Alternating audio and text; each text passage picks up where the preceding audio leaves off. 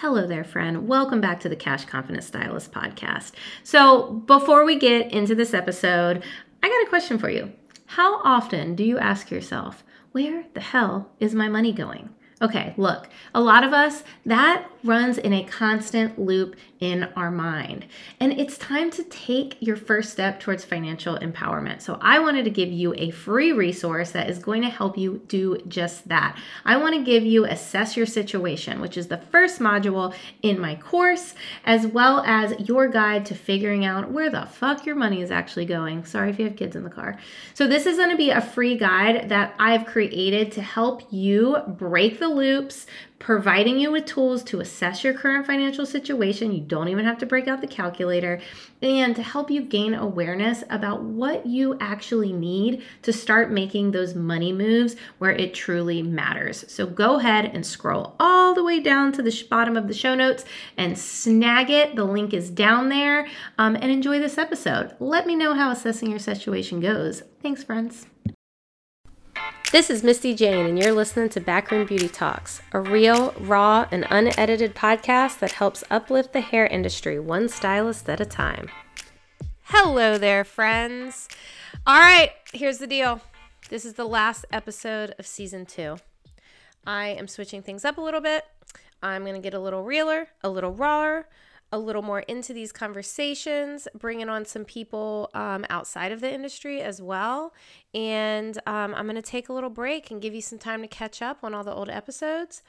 Backroom Beauty Talks is not going anywhere. I promise you this. This is one of my favorite things to do. I absolutely love getting on here and recording conversations with people. I just want to go a little bit deeper. You know, Backroom Beauty Talks isn't necessarily about what's happening behind the chair. It's really about what is happening in the back room, what kind of conversations we're having, about life and about who we are and all of that. And I just want to bring that out a little bit more. So this will be the last episode for season 2, but it is going to be a good one. Today I am talking with Jodie Brown. She is the host of Hairstylist Rising. She also teaches social media and branding. She is a coach. She has a social media managing agency, if I'm saying that right. But she really is awesome. And like I said, I so much enjoyed chatting with her. There's so many good tidbits in here. If you're listening to this in your car, you definitely want to listen to it again with a notepad. So please enjoy. Again, if you like it, screenshot it, share it on Instagram. Don't forget to tag me. Don't forget to tag It's Jodie Brown. And please leave a review. It would be so appreciated. The more reviews that I get, the more people see the podcast, and the more smiles it puts on my face. Now I'm just being corny. All right, please enjoy. Hi, Jodie. Hi, Misty. How's it going? Good. How you doing? Good. I'm super excited to be here. Thank you for having me. Of course. After recording on your podcast, I was like, well, now we have to record on this one because it's like such good conversation. And I feel like you're one of those people that we talk like an hour after. We should have recorded that as well. So true. So tell everyone listening who you are and what you do. So I am Jodie Brown. I am a Instagram and marketing business coach for hairstylists. So I do both group coaching. I have a program called Beauty Brand Bootcamp, as well as one-on-one. And I'm also a podcast host. Awesome. Rising Stylist, correct? Hairstylist Rising. I keep doing that. So awesome. So, okay. I want to talk about branding. I want to talk about Instagram because, I feel like I learned really what branding meant, like, I don't know, 2 years ago, I guess, because I just thought it was like a logo and pretty colors. Totally. And I think that's what a lot of people think initially, right? Like until you really start diving into the, business education and marketing education side of the beauty business, I think a lot of people assume that branding doesn't apply to them. Like it's only for big corporations and it's only for, like these big companies that need to like get a logo like Nike or any of those kinds of things. And Like Jeff Bezos, love him or hate him, I think said it best. And a brand is what people say about you when you're not in the room. Yes. And, I think that essentially what it comes down to is it's like your reputation, and, how people perceive you and what you bring to the world. Yeah. You know what's crazy is like I never really thought about marketing. Like I never Mm-hmm. thought about it before, I mean, marketing to me was passing out business cards like, when I first started in the hair industry.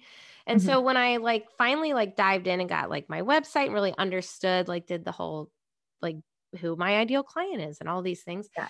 I started reading books about marketing and there was like shit I didn't even think about, right? Mm-hmm. Like you don't even need to see the word Starbucks. You just know that that's a Starbucks, like just by the logo or like Yeah. Q-tips.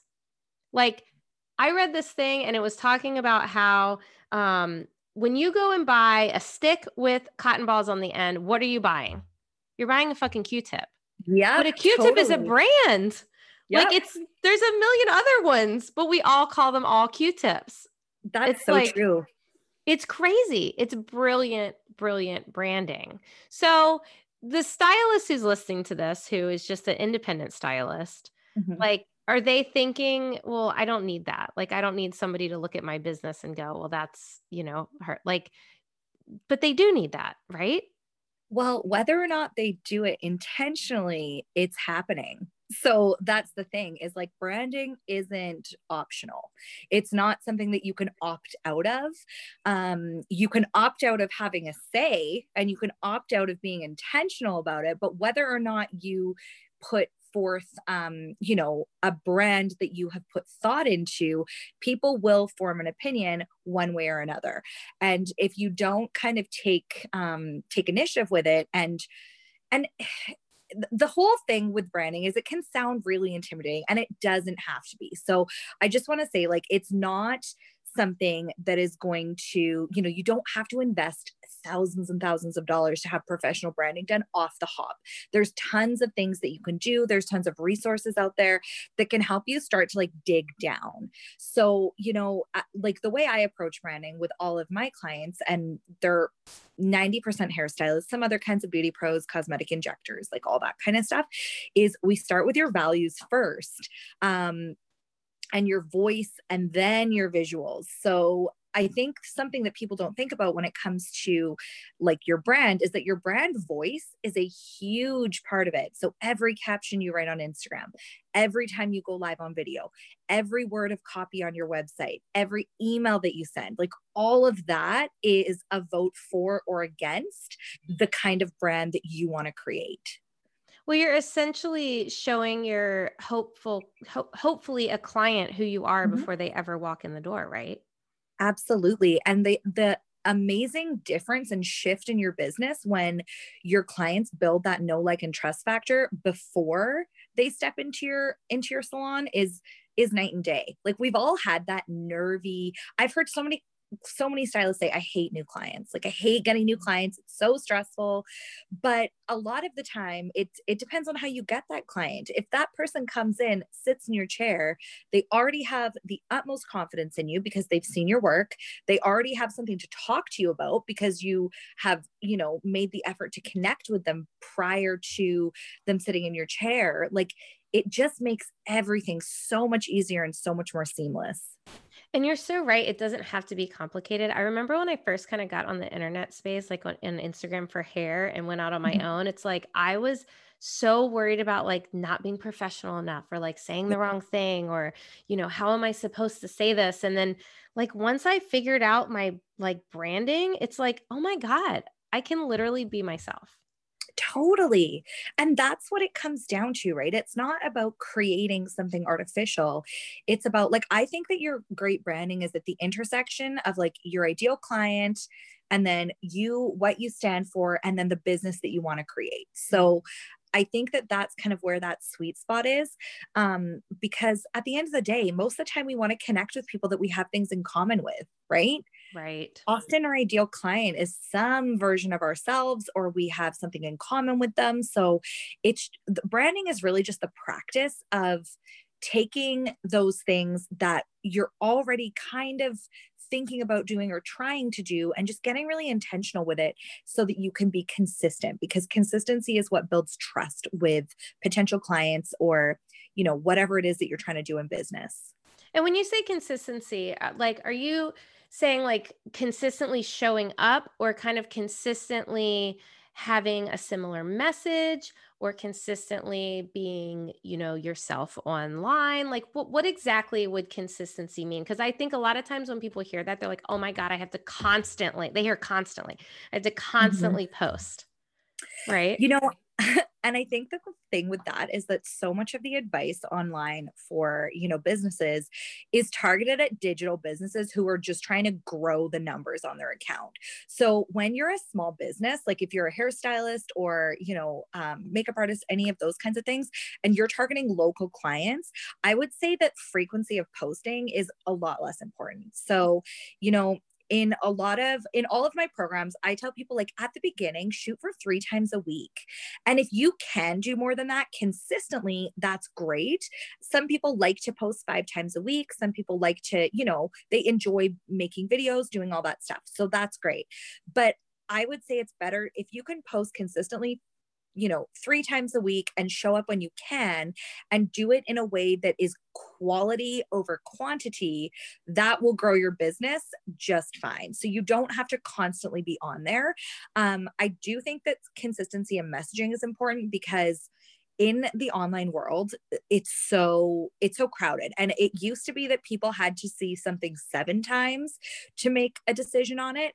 Now it's more like 20 times. So the more Really? consistent, yeah, it's like, because that instant gratification era, right? That shiny object syndrome, people, it's harder to get attention. So a lot of people worry about being or repetitive. And the first thing I tell people is replace that repetitive word with consistent, because you think you're saying it all the time.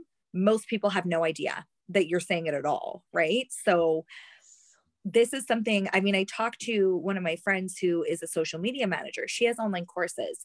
And she was telling me that, I was like, girl, you need to start talking about your program more.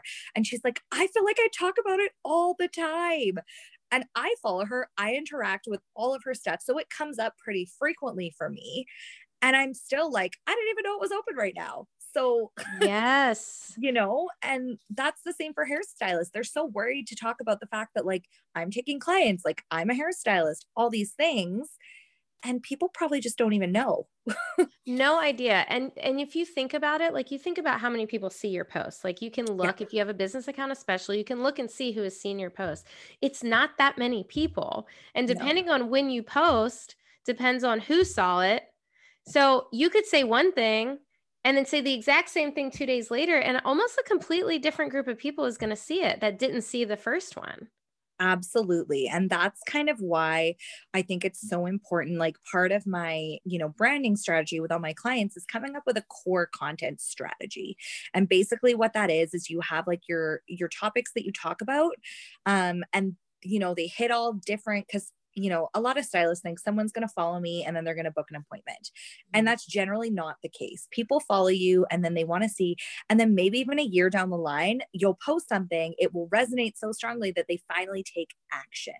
So I always think that your strategy online needs to hit them wherever they're at. So whether you're attracting new, potential clients, whether you're connecting with them, forming that know, like, and trust factor, or you're, posting educational content that's establishing you as not just an option, but the option, the expert in whatever it is that you're trying to do, then that's what's going to reinforce your brand. So consistency with your messaging is vital.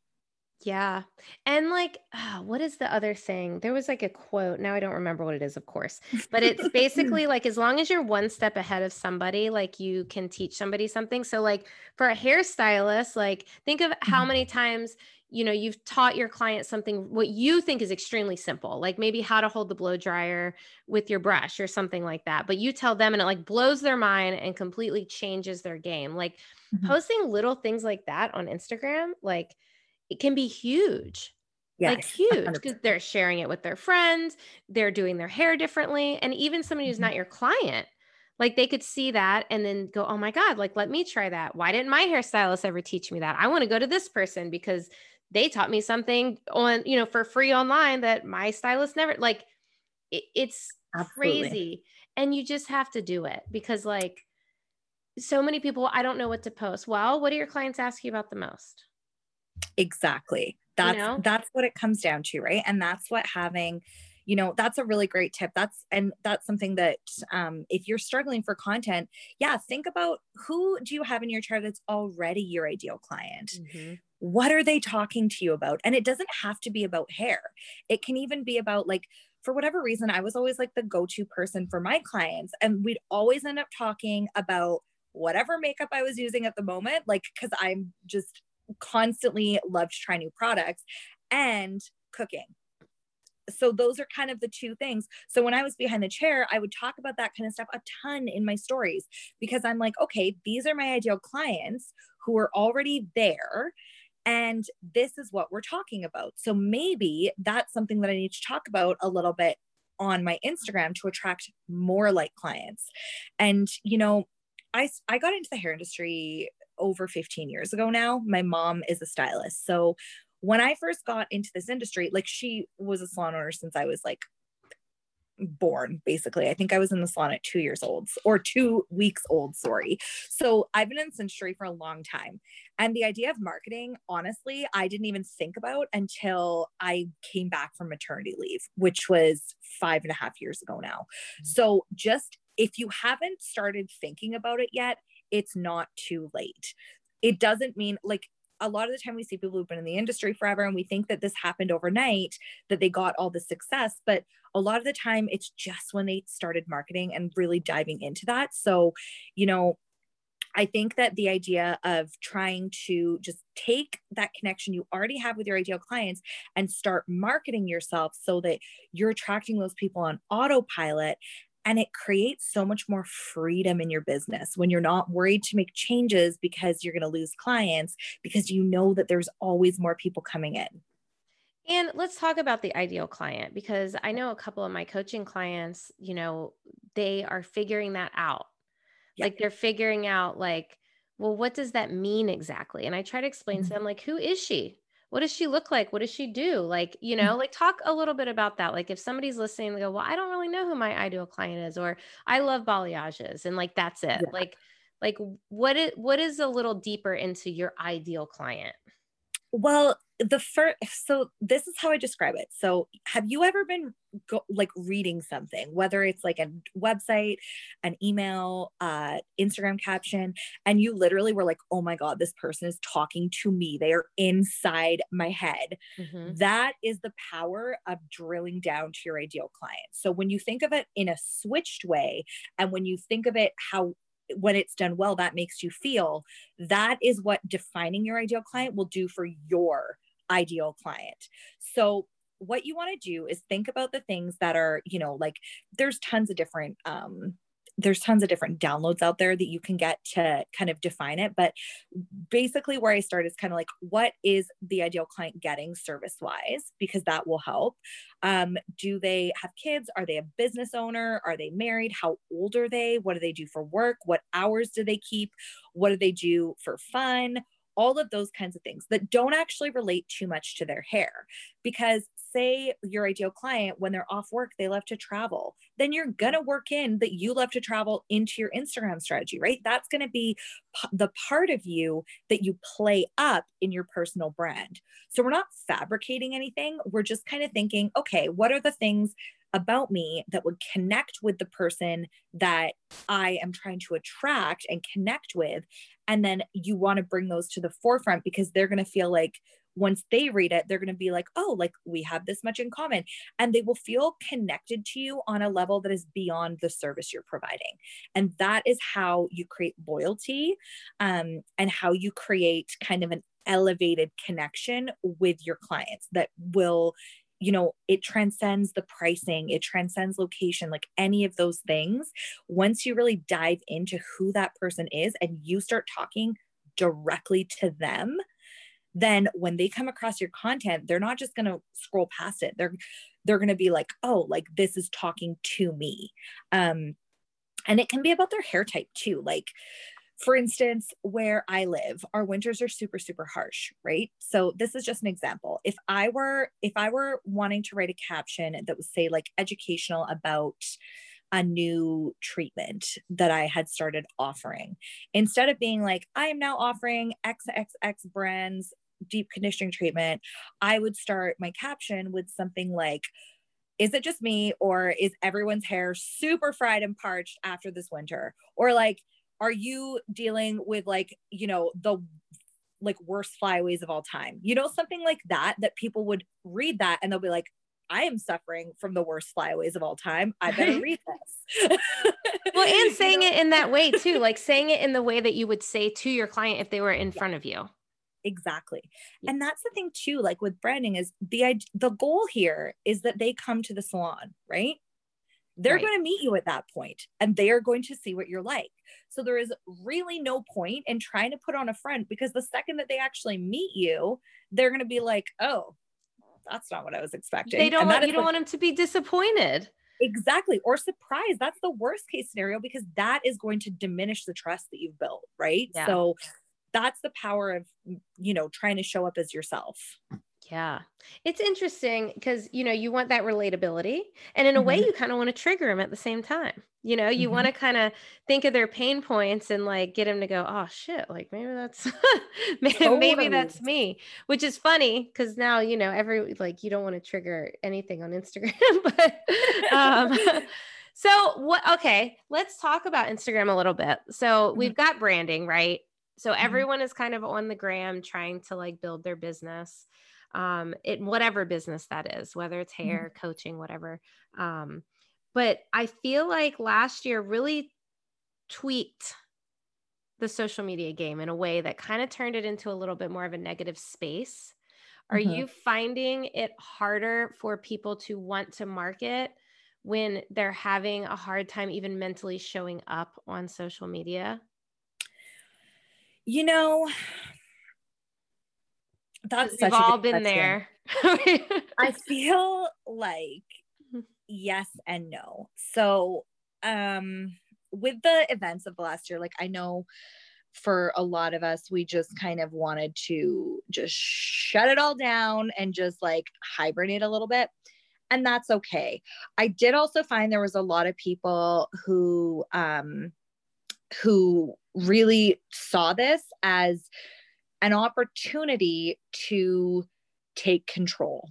Like the illusion of security, I feel in the last year has been kind of ripped away from us almost. So all of these things that we had taken for granted and we had just thought like this is the status quo, almost everyone has had to step away and reevaluate. And what I have noticed in the stylist in all of my I guess corner of Instagram is people are less they're less willing to just settle for how things are.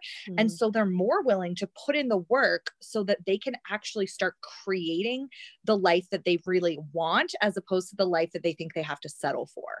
So I noticed an actual reverse in that. Like at the beginning, for sure, there was a lot of like difficulty, but I have noticed the hair community leaning on each other a lot more.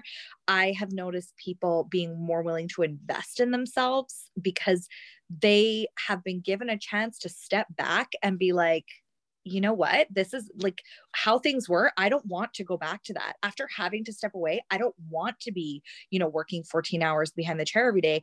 I want to be able to elevate my brand so that I can charge those premium prices so that I can build a lifestyle and a business that I want, and not, they don't have to be mutually exclusive. So I've actually found the opposite to be true, that people are more open to the idea of putting in that work.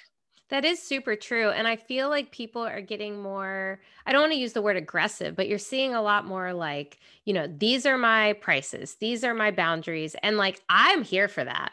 Me Like, too. I feel like the more you're like that in your business, I know for Mhm. me, the more I posted on my website, posted on my Instagram, this is how I do things, period, no Mhm. exceptions, the more those dream clients came in because they were willing to, oh, okay, cool. I like the way she does that, and the Totally. people who don't like it, they just don't show up. So I agree with that. I think, yeah, I think it is a shift.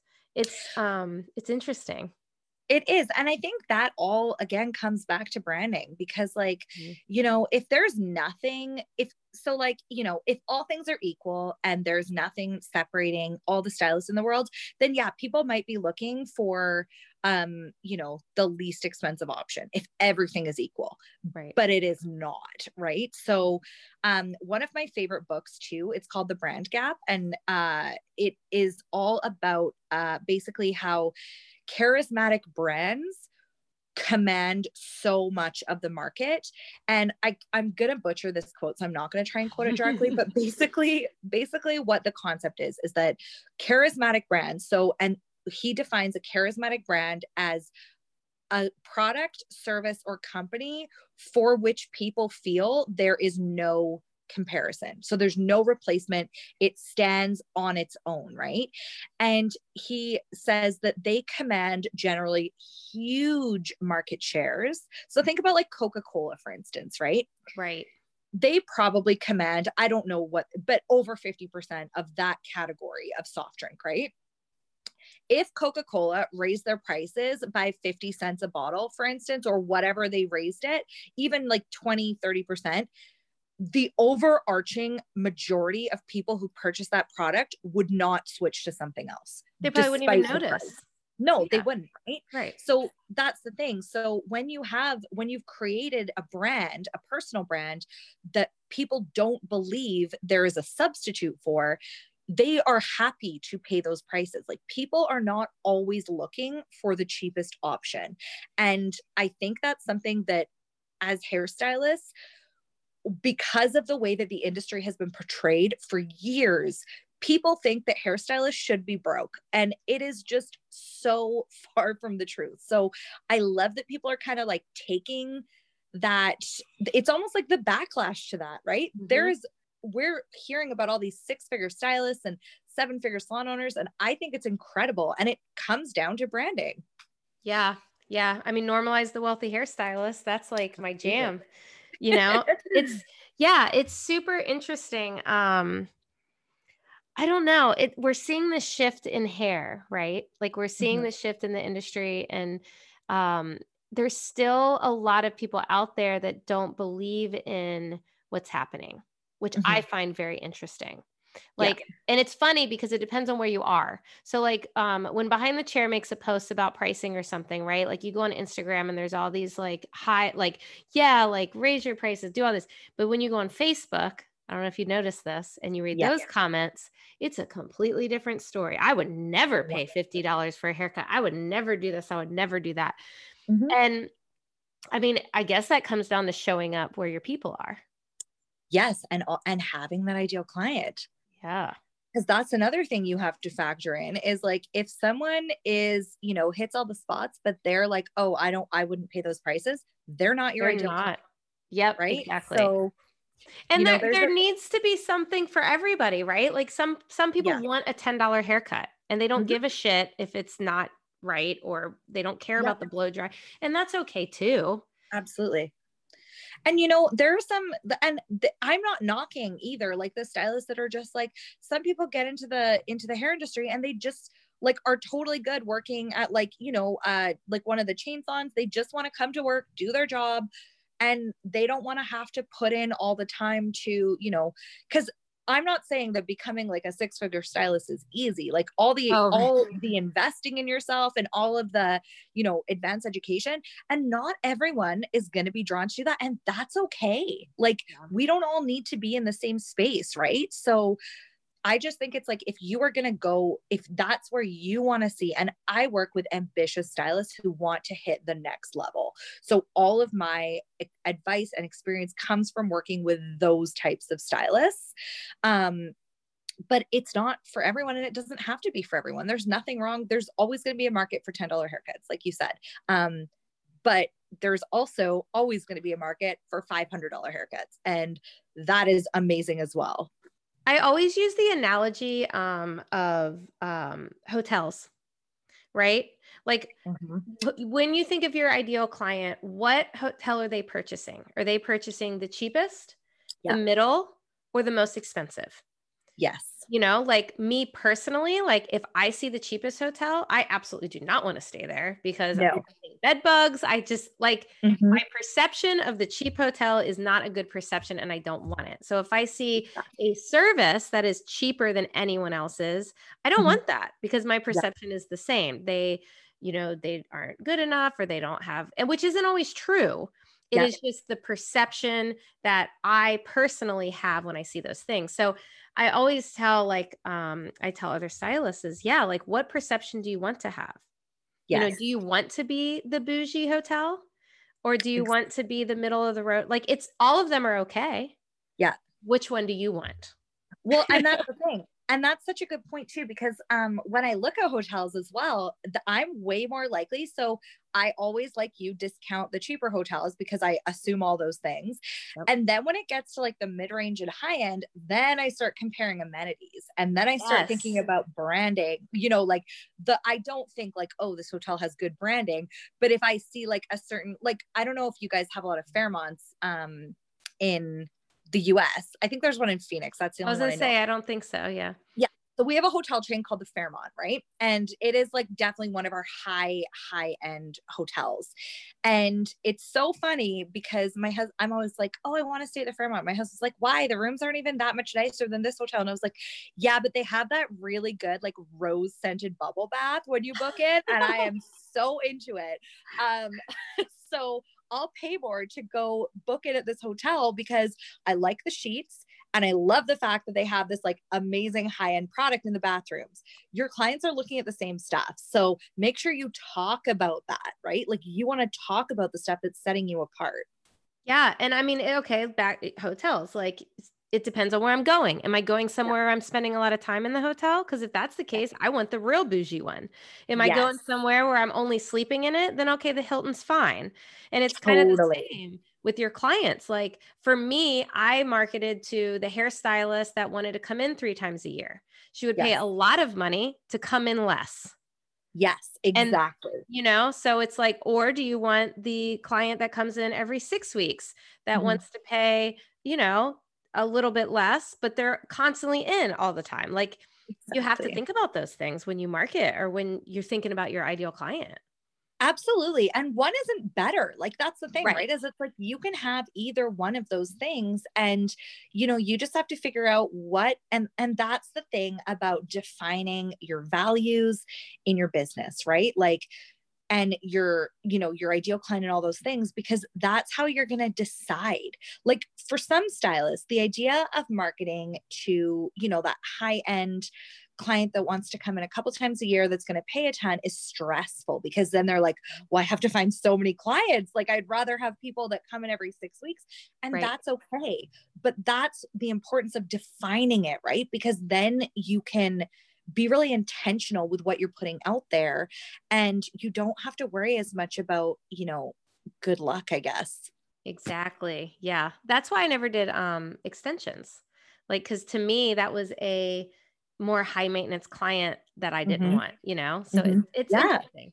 So, totally. okay, let's talk about this because I think I'm horrible with Instagram. Like I don't batch. Like I emotionally post.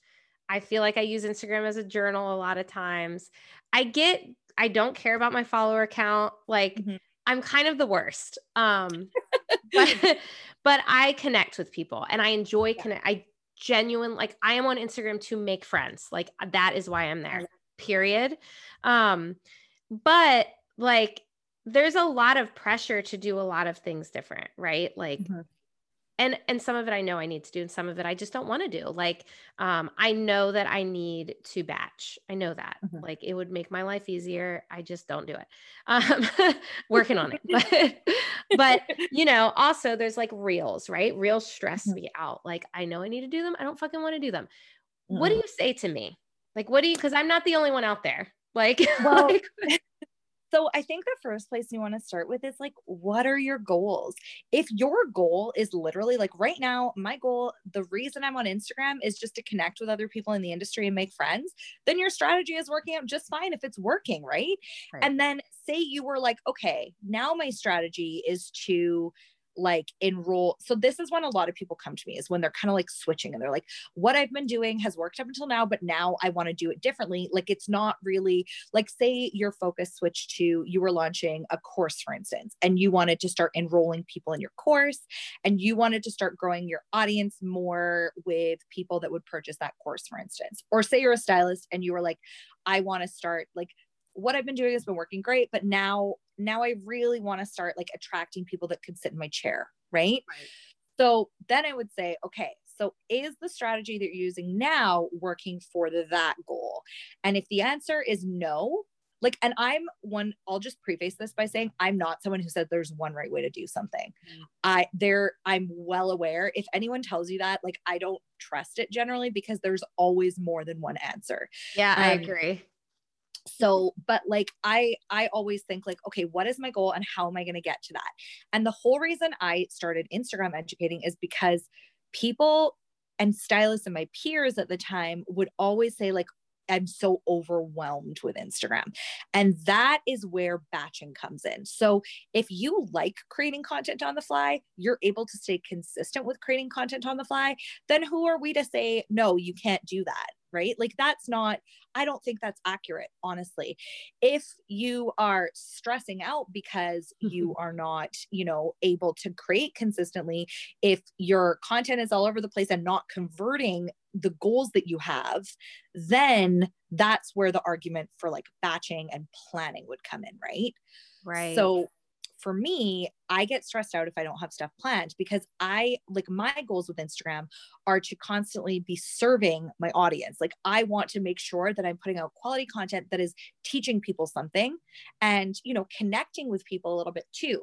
So for me, having it planned out in advance works for me and it doesn't stress me out. If I found batching more stressful than posting on the fly, I wouldn't do it. So It's all about your personality and like what you're trying to achieve.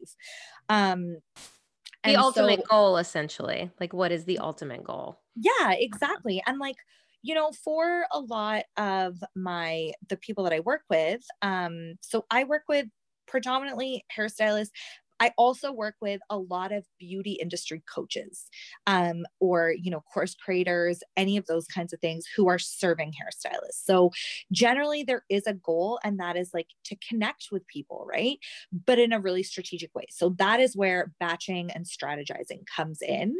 And it basically just ensures that every time someone lands on your page, they're getting all the relevant info. That's like the main goal, right? Right. Yeah. So yeah. So, I mean, that's kind of what I would say. Like, if it's working for you and you're getting the results that you want, then that's perfect. As far as Reels, I have such mixed feelings on Reels, because I did an experiment not too long ago where I posted, actually, I guess it was 6 months ago now. I posted all the content I would normally post, but I posted it in Reels format. Okay. And it tanked my engagement. Really? Like, by like 85%. Yeah.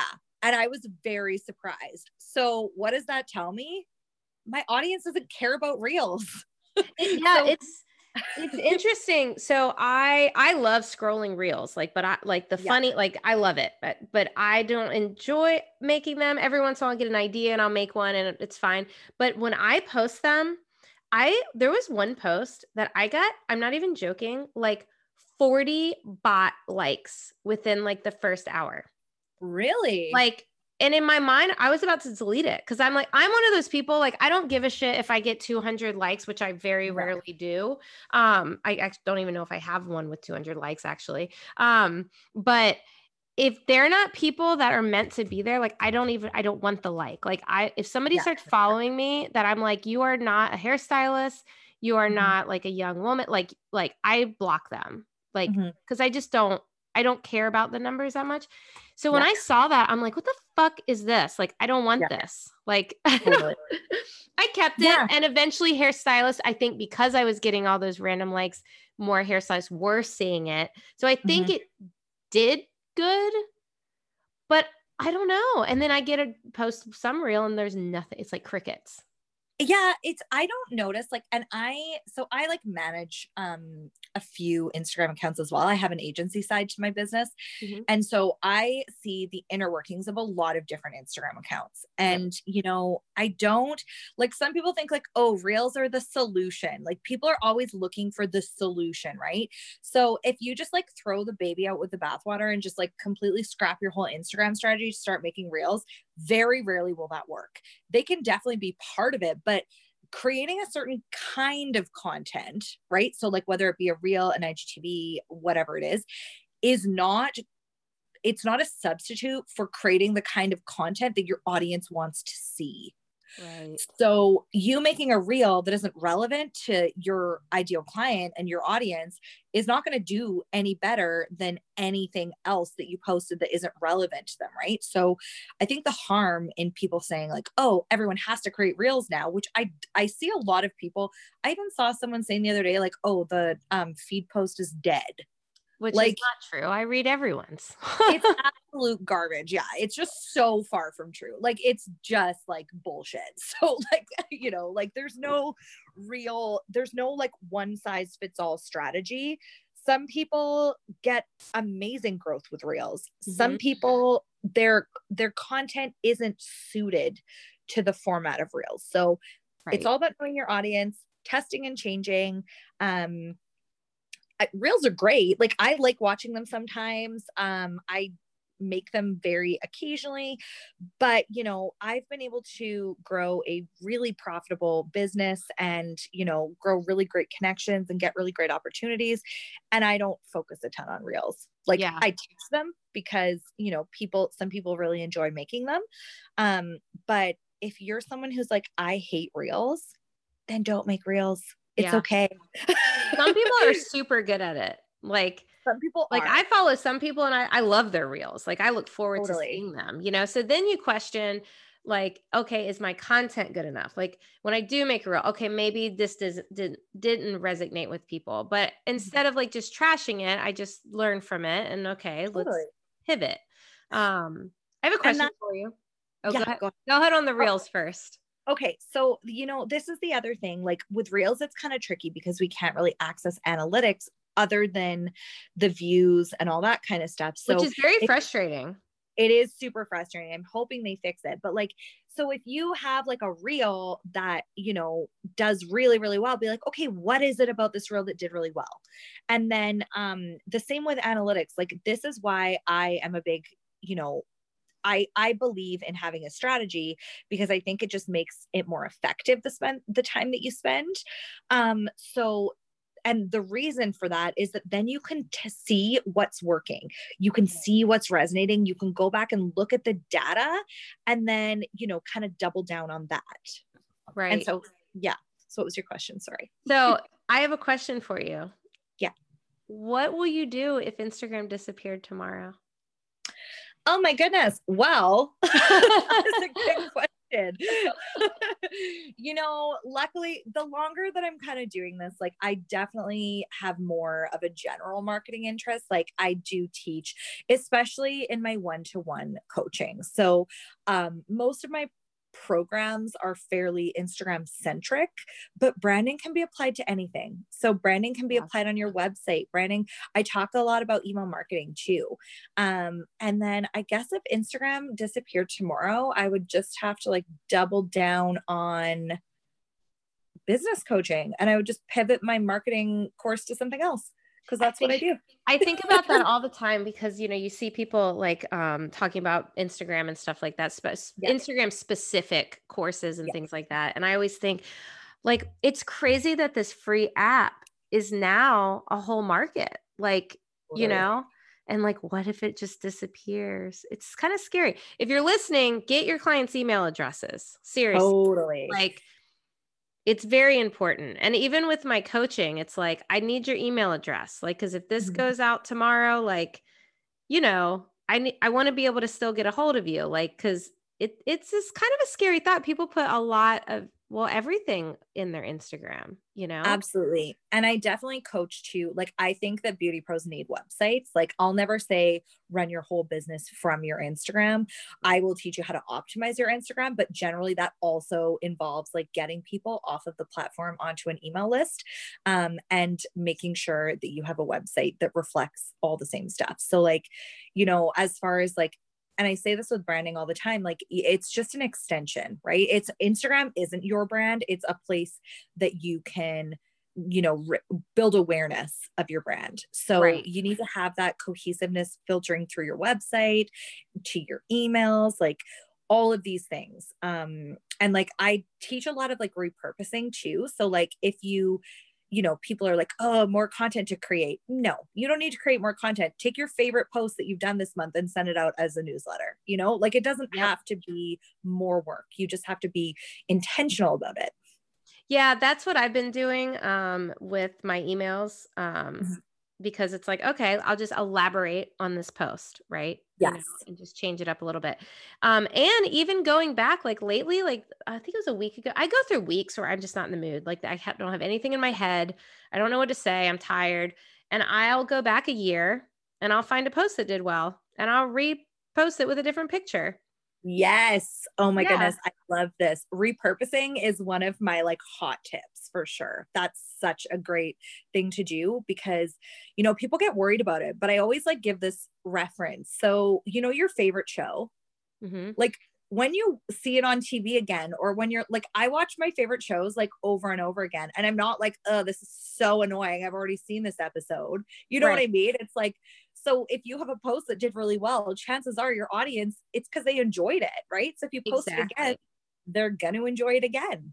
Yep, yep, and there's easy ways to, like, switch up a couple sentences and make it relevant, like, 100%. change the picture, whatever, but I'll find that I'll redo it, and the same people who commented on it before commented on it again like they never heard it. Like Totally. well, I think I So true. this is okay, getting, like, on kind of an emotional aspect of Instagram, I think Mhm. that, again, we as humans are kind of narcissistic people. We think that everyone is, like, thinking about us all the time and, like, So true.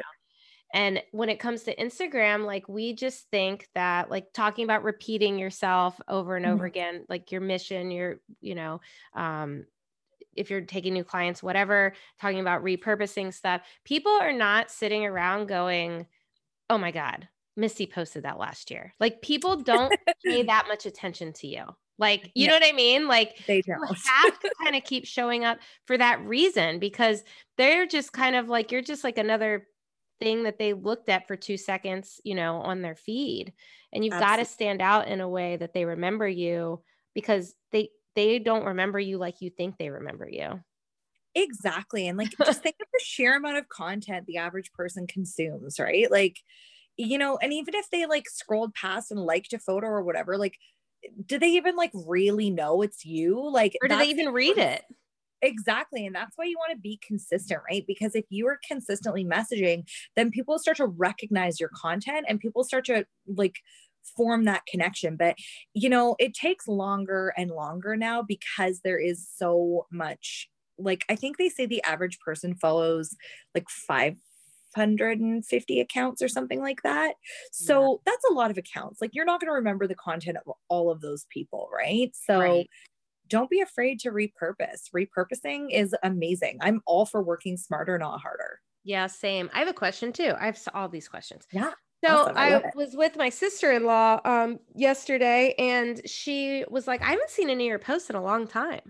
Mm-hmm. And I was like, I post at least every other day, Mm-hmm. and she went through and she hadn't seen one of my posts since I forget the lot because she's one that will always like it. Like, you know what I mean? Yeah. She's like a big supporter. And why the hell does that happen? So, okay, Instagram has like 6 things that this is all like algorithm stuff, right? So, Right. basically, what the algorithm's purpose is to make sure that people have the most enjoyable like experience on Instagram, see the most relevant content, so they stay on the app longer and they're more likely to see ads. Right. Instagram is a for-profit business. So that's what it's all about. And so their algorithm is designed to give you the best experience. So what it factors in is like relationship. So if you go to her page, like, and the liking and stuff is like mutual, or the engagement is mutual, that will bring it up there. The other thing is like, they even say like searching DMs, like any of those kinds of things, it's relationship is one of the factors. Recency is another factor, but it's not the highest anymore. So that's like when you posted, basically. The other thing is how often that person goes on Instagram. So if they go on Instagram, all day, every day, you can even run out of content to see, right? If they're only going on once a week, they're not going to see every single post that you made. They're just going to see kind of like the top of stuff. It could be that she's interacting with other kinds of content a lot more. So Instagram's like, oh, she wants to see, this type of content more. There's so many different things. The one thing that they can't do, obviously, though, is stop people from going to your profile. Right. So like there's people that I go and I check on their content, right? Because I'm like, oh, I wonder, like there's this girl in Australia, she's a hairstylist, and she posts the most hilarious memes. And if I don't see her stuff for a while, I literally will go to her page and I'll just like check it all out because it's so funny. Right. And then when you do that a couple times, then it starts showing up again. So there's a ton of different reasons. And then like, basically if your audience, it'll show it to an audience or a subsect of your audience that's most likely to engage with it. If they do engage with it, it'll push it out to more people, and so on and so forth. So that's basically how the algorithm works and why some people will see your stuff more. The relationship thing is really interesting. And that's for people listening as well. That's why it's important to comment back to people, go and like their stuff. Like it's true. Like my sister-in-law, because it's my business, kind of very rarely see her stuff. If she ever posts anything, I very rarely interact with her side, Yeah, that's really interesting. And the people I DM with and stuff, I see all the time. Totally. And then there's also like types of content too, right? So like if someone in your audience like watches like mostly reels, like they spend most of their time on Instagram watching reels, and you're not posting reels, there's going to be a little bit less time that they'll see it, right? So there's all sorts of different factors when it comes to who's going to see your stuff. But generally, this is what I found. If you're posting high quality content, you're being consistent, and you're engaging with your audience, then more of your audience will see your content. Yeah, that makes sense. So interesting. It's such like a game, right? Totally. Like, and that's constantly changing. It's like every time you get comfortable with something, it's like they like switch it up somehow. Yeah, that is pretty. Damn Instagram. So talk to me about your podcast a little bit. So I love my podcast. It's so much fun. So I started it because when I first kind of switched into the coaching world and like the education world, I was so excited by how much like uplifting content there was and how many really inspiring stylists there were. And I just thought it would be so cool if I got to talk to them. And my parents have said since I was like basically, 2 years old, that it's a miracle that I don't get paid to talk. So when I started my podcast, they're like, thank God. That's so funny. Yeah. And so I interview like hairstylists that have done really cool things in the industry. I also like any questions that I get asked a lot. I make some solo episodes to, just kind of like answer questions. I teach a lot about branding and marketing. And I've just had some really, really cool guests, and the conversations are really like fun, and there's so much like education packed in there. So it's really, really fun for me because I get to connect. Like, how you said like Instagram, you use that to make friends. Yeah. I use Instagram for that as well, but I also use my podcast to make friends. And I think it's so cool how, I can reach out to people that are making big waves in our industry and give them a platform to kind of tell their story and teach about the things that they're passionate about. So it's called Hairstylist Rising because it's basically meant to uplift and talk a lot about mindset and all of the things. So yeah, I really love it. It's been such a labor of love. And my listeners, like I've had so many people reach out to me and just be like, you know what, like your podcast is so great. I love listening to it. I learned this. I had one girl tell me that she moved and she hasn't even she hasn't taken any of my programs. She hasn't done anything. And she's like, I listened to your podcast religiously and I rebuilt my clientele in a brand new town in like 2 months. Yes. That's So awesome. yeah. And some people are like, oh, doesn't that bother you that like people are using the free info? And to me, that's best case scenario. If something happens and I don't get paid a cent and I uplift someone else, I am so happy. So yeah, that's kind of why my podcast started. And why I love it. Do you re-listen to your podcast after you record them? No. I can't do it. Me neither. I will get messages be like, when you said this or when this person, I was like, I don't know what I said. Like, I have no idea what I said.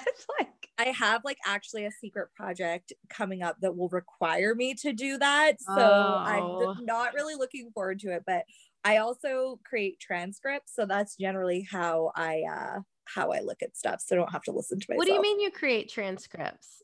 I use an edit, it's a program called Descript and it transcribes your podcast. So yeah, it's pretty cool. Do you use that to help with content and stuff?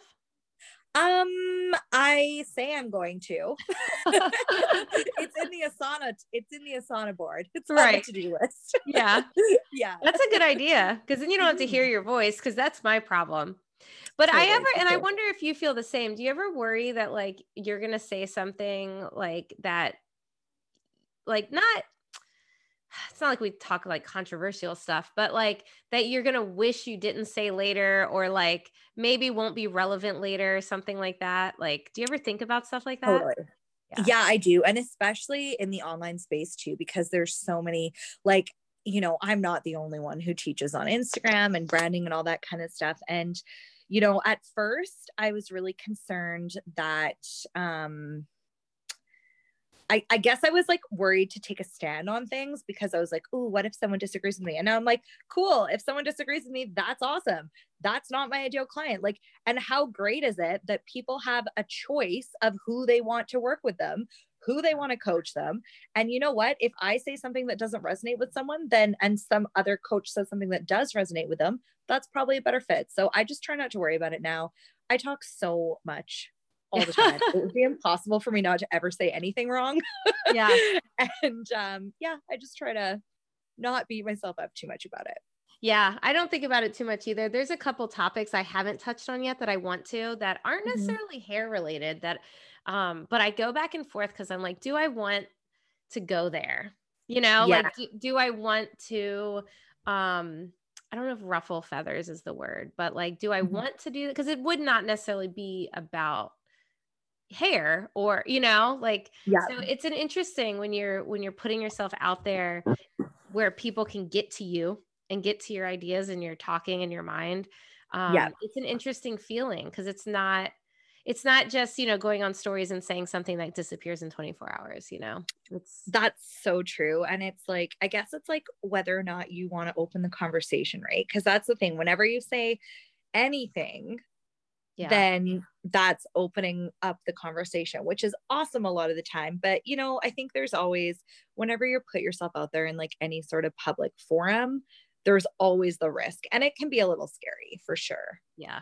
You just have to decide what risk you want to take. Exactly. What I always say, like, am I willing to die on this hill? Yeah. Okay, cool. Let's say it. Right.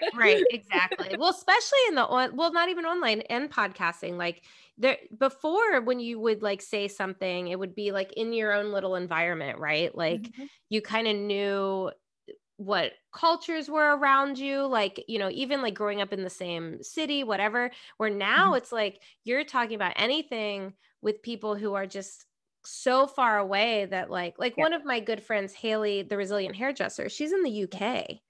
Oh, you know? Yeah. I've seen her on Instagram. Yeah. She's great. But it's funny because we'll do Zoom talks and stuff together. And like, it's just like a different, like she's like over here, like we pay so much more for education. We pay so much more for our hair than like they do it. Like, it's just, it's so much broader of a of an audience now when you put yourself out there, Oh, So it's so true. yeah, and Yeah. it's there's so many more opinions and like it's just crazy, but it's kind of Well, fun. and it's funny too. Like so I was born in the UK. Oh, My whole family is from there, and like my mom's a stylist, so it's so funny because like even some of the stuff, like she'll listen. She doesn't listen all the time, I don't think, but she'll listen to some of my podcast episodes and be like, "Do you really think that?" I'm like, "Yeah, I do really think that." And she's like, I don't know." So like we disagree on stuff, but I'm like, "Guess what, Mom? You're not my ideal client, so like yes. that's okay." Yep. And it comes down with being So confident in, yeah, I'm just going to say your product, not yeah. the podcast. Well, I guess I don't know if it's considered a product, but you know what I mean? Like being confident in yourself and like what you're putting out there at the end of the day. Totally. And I think too that like, I think where I was really a lot more nervous at the beginning than I am now. And I think a lot of it is like, you know, I always told myself like to get through the fear of launching and get through the fear of, putting myself out there and doing something new. If I can help other stylists, like even a handful of other stylists, then that will be worth it. Because there's been things that I've gone through in my career where, I wanted to quit the industry. Like I was so over it. I worked for people who treated me horribly. Like, there's been so many different things over my like 15-year career that I wanted to be able to like touch on and like save other people from going through that. So once I started getting, the feedback and the messages that like this is actually helping people, I think that some of the fear went away from me at that point because I'm like, yeah, okay, maybe I'll piss a couple people off. Yeah, Maybe, I'll say things that they don't agree with. And that's fine. It really is fine. You just have to be okay with it. exactly. They're just So, not your people. I mean, and if a yeah. stylist is listening, like that could go for price raises, schedule changes, Yeah. all that too. It's kind of the same, the same thing. If it doesn't work for them, then they're not your client. And that's Well, okay. and relationships don't have to last forever either, right? Like I think sometimes we get so scared because, especially when we're in hair school, what's the number one thing that they always say you have to build a clientele, build a clientele. And then we get into our careers and we've built a clientele and then we almost see it as like a set of shackles, I think sometimes. So we get so Yes. scared to make these changes because like, ooh, what if I lose clients or what if I do this? And it's been put on such a pedestal. And yes, you need clients to have a business and make money. And I'm not discounting that, but like, most of the time when I work with people and they make changes, they're like, oh, I didn't get as much pushback as I expected. And I think like clientele is built up on such a pedestal that we think if we do like one thing differently, they're all just going to like bounce and we're not going to have Yeah. any business anymore. Right. So, I think that's the thing is like sometimes you are going to lose people. Sometimes people are not going to be for you. And that's okay because there's always going to be more people that resonate with what you do and what you say. Right. Well, it's the mental thing. I mean, our minds lie to us. So you have to find the truth. So You know? true. I don't know how Yeah. many times I was going to do a price raise or shit, walking away from the chair. Mm-hmm. That was like my mind went all over. Oh my God, somebody's going to yell at me. Somebody's going to be so upset, blah, blah. None of that happened. Yeah. No. Half of my clients were like, I knew that was coming. Like, and it's like, oh, well, why do I lie to myself? Yeah, Yeah, exactly. it's crazy. Jodie, what would you like to leave the people with today? Oh my goodness. Oh, that's so open-ended. Let me think here. That's the fun part. And you can say whatever. You can go any which direction you like. Okay, I'm just going to give like here is like the advice that I wish that I had had when I started my career. And that is that you can literally create anything you want out of this industry. There are so many opportunities, there are so many directions you can go. And so, just because even if you just got into the industry 5 years ago, or you've been a hairdresser for 20 years and you've always done it one way, you can literally do anything you want, whether you want to be independent, whether you want to own a salon, no matter what you want to do. If you want to stop doing hair and create an online business, like just surround yourself with people who will support you because you will never find a shortage of people who tell you that your dream is too big. So that is my number one piece of advice. Like, don't put limits on yourself. Don't limit yourself with other people's comfort zones, and find people who will believe in you and push you to do the things that are like outside of your comfort zone. fucking men. They are out there. Totally. On Instagram. Yes, exactly. You can find them. DM them. Exactly. Jodie, thank you so, so much. Thank you for having me. This was so much fun. You are very welcome. Oh, and where can people find you? Obviously on Instagram, but name all the places. Okay. Instagram at It's Jodie Brown is where you can find me. Send me a DM because I love to chat, as you can probably tell from this podcast episode. And then also check out my podcast, Hairstylist Rising. It is on iTunes, Spotify, basically anywhere you listen to podcasts. Awesome. Yeah. Thank you so much. Thank you. Bye. Such a good conversation. Once again, thank you so much for listening to Backroom Beauty Talks. If you liked what you heard, please screenshot it, share it on the gram, share this podcast with a friend. Don't forget to tag me. Don't forget to tag It's Jodie Brown on Instagram. Leaving a review gives you extra brownie points. And this is not goodbye. This is not the end of Backroom Beauty Talks. This is just the end of season 2. So trust me when I say I'm going to come back bigger, better, a lot more info for you, a lot more things I need to say, and probably a lot more F-bombs. So you probably don't want to listen to this in the car with your kids. See you on the next one.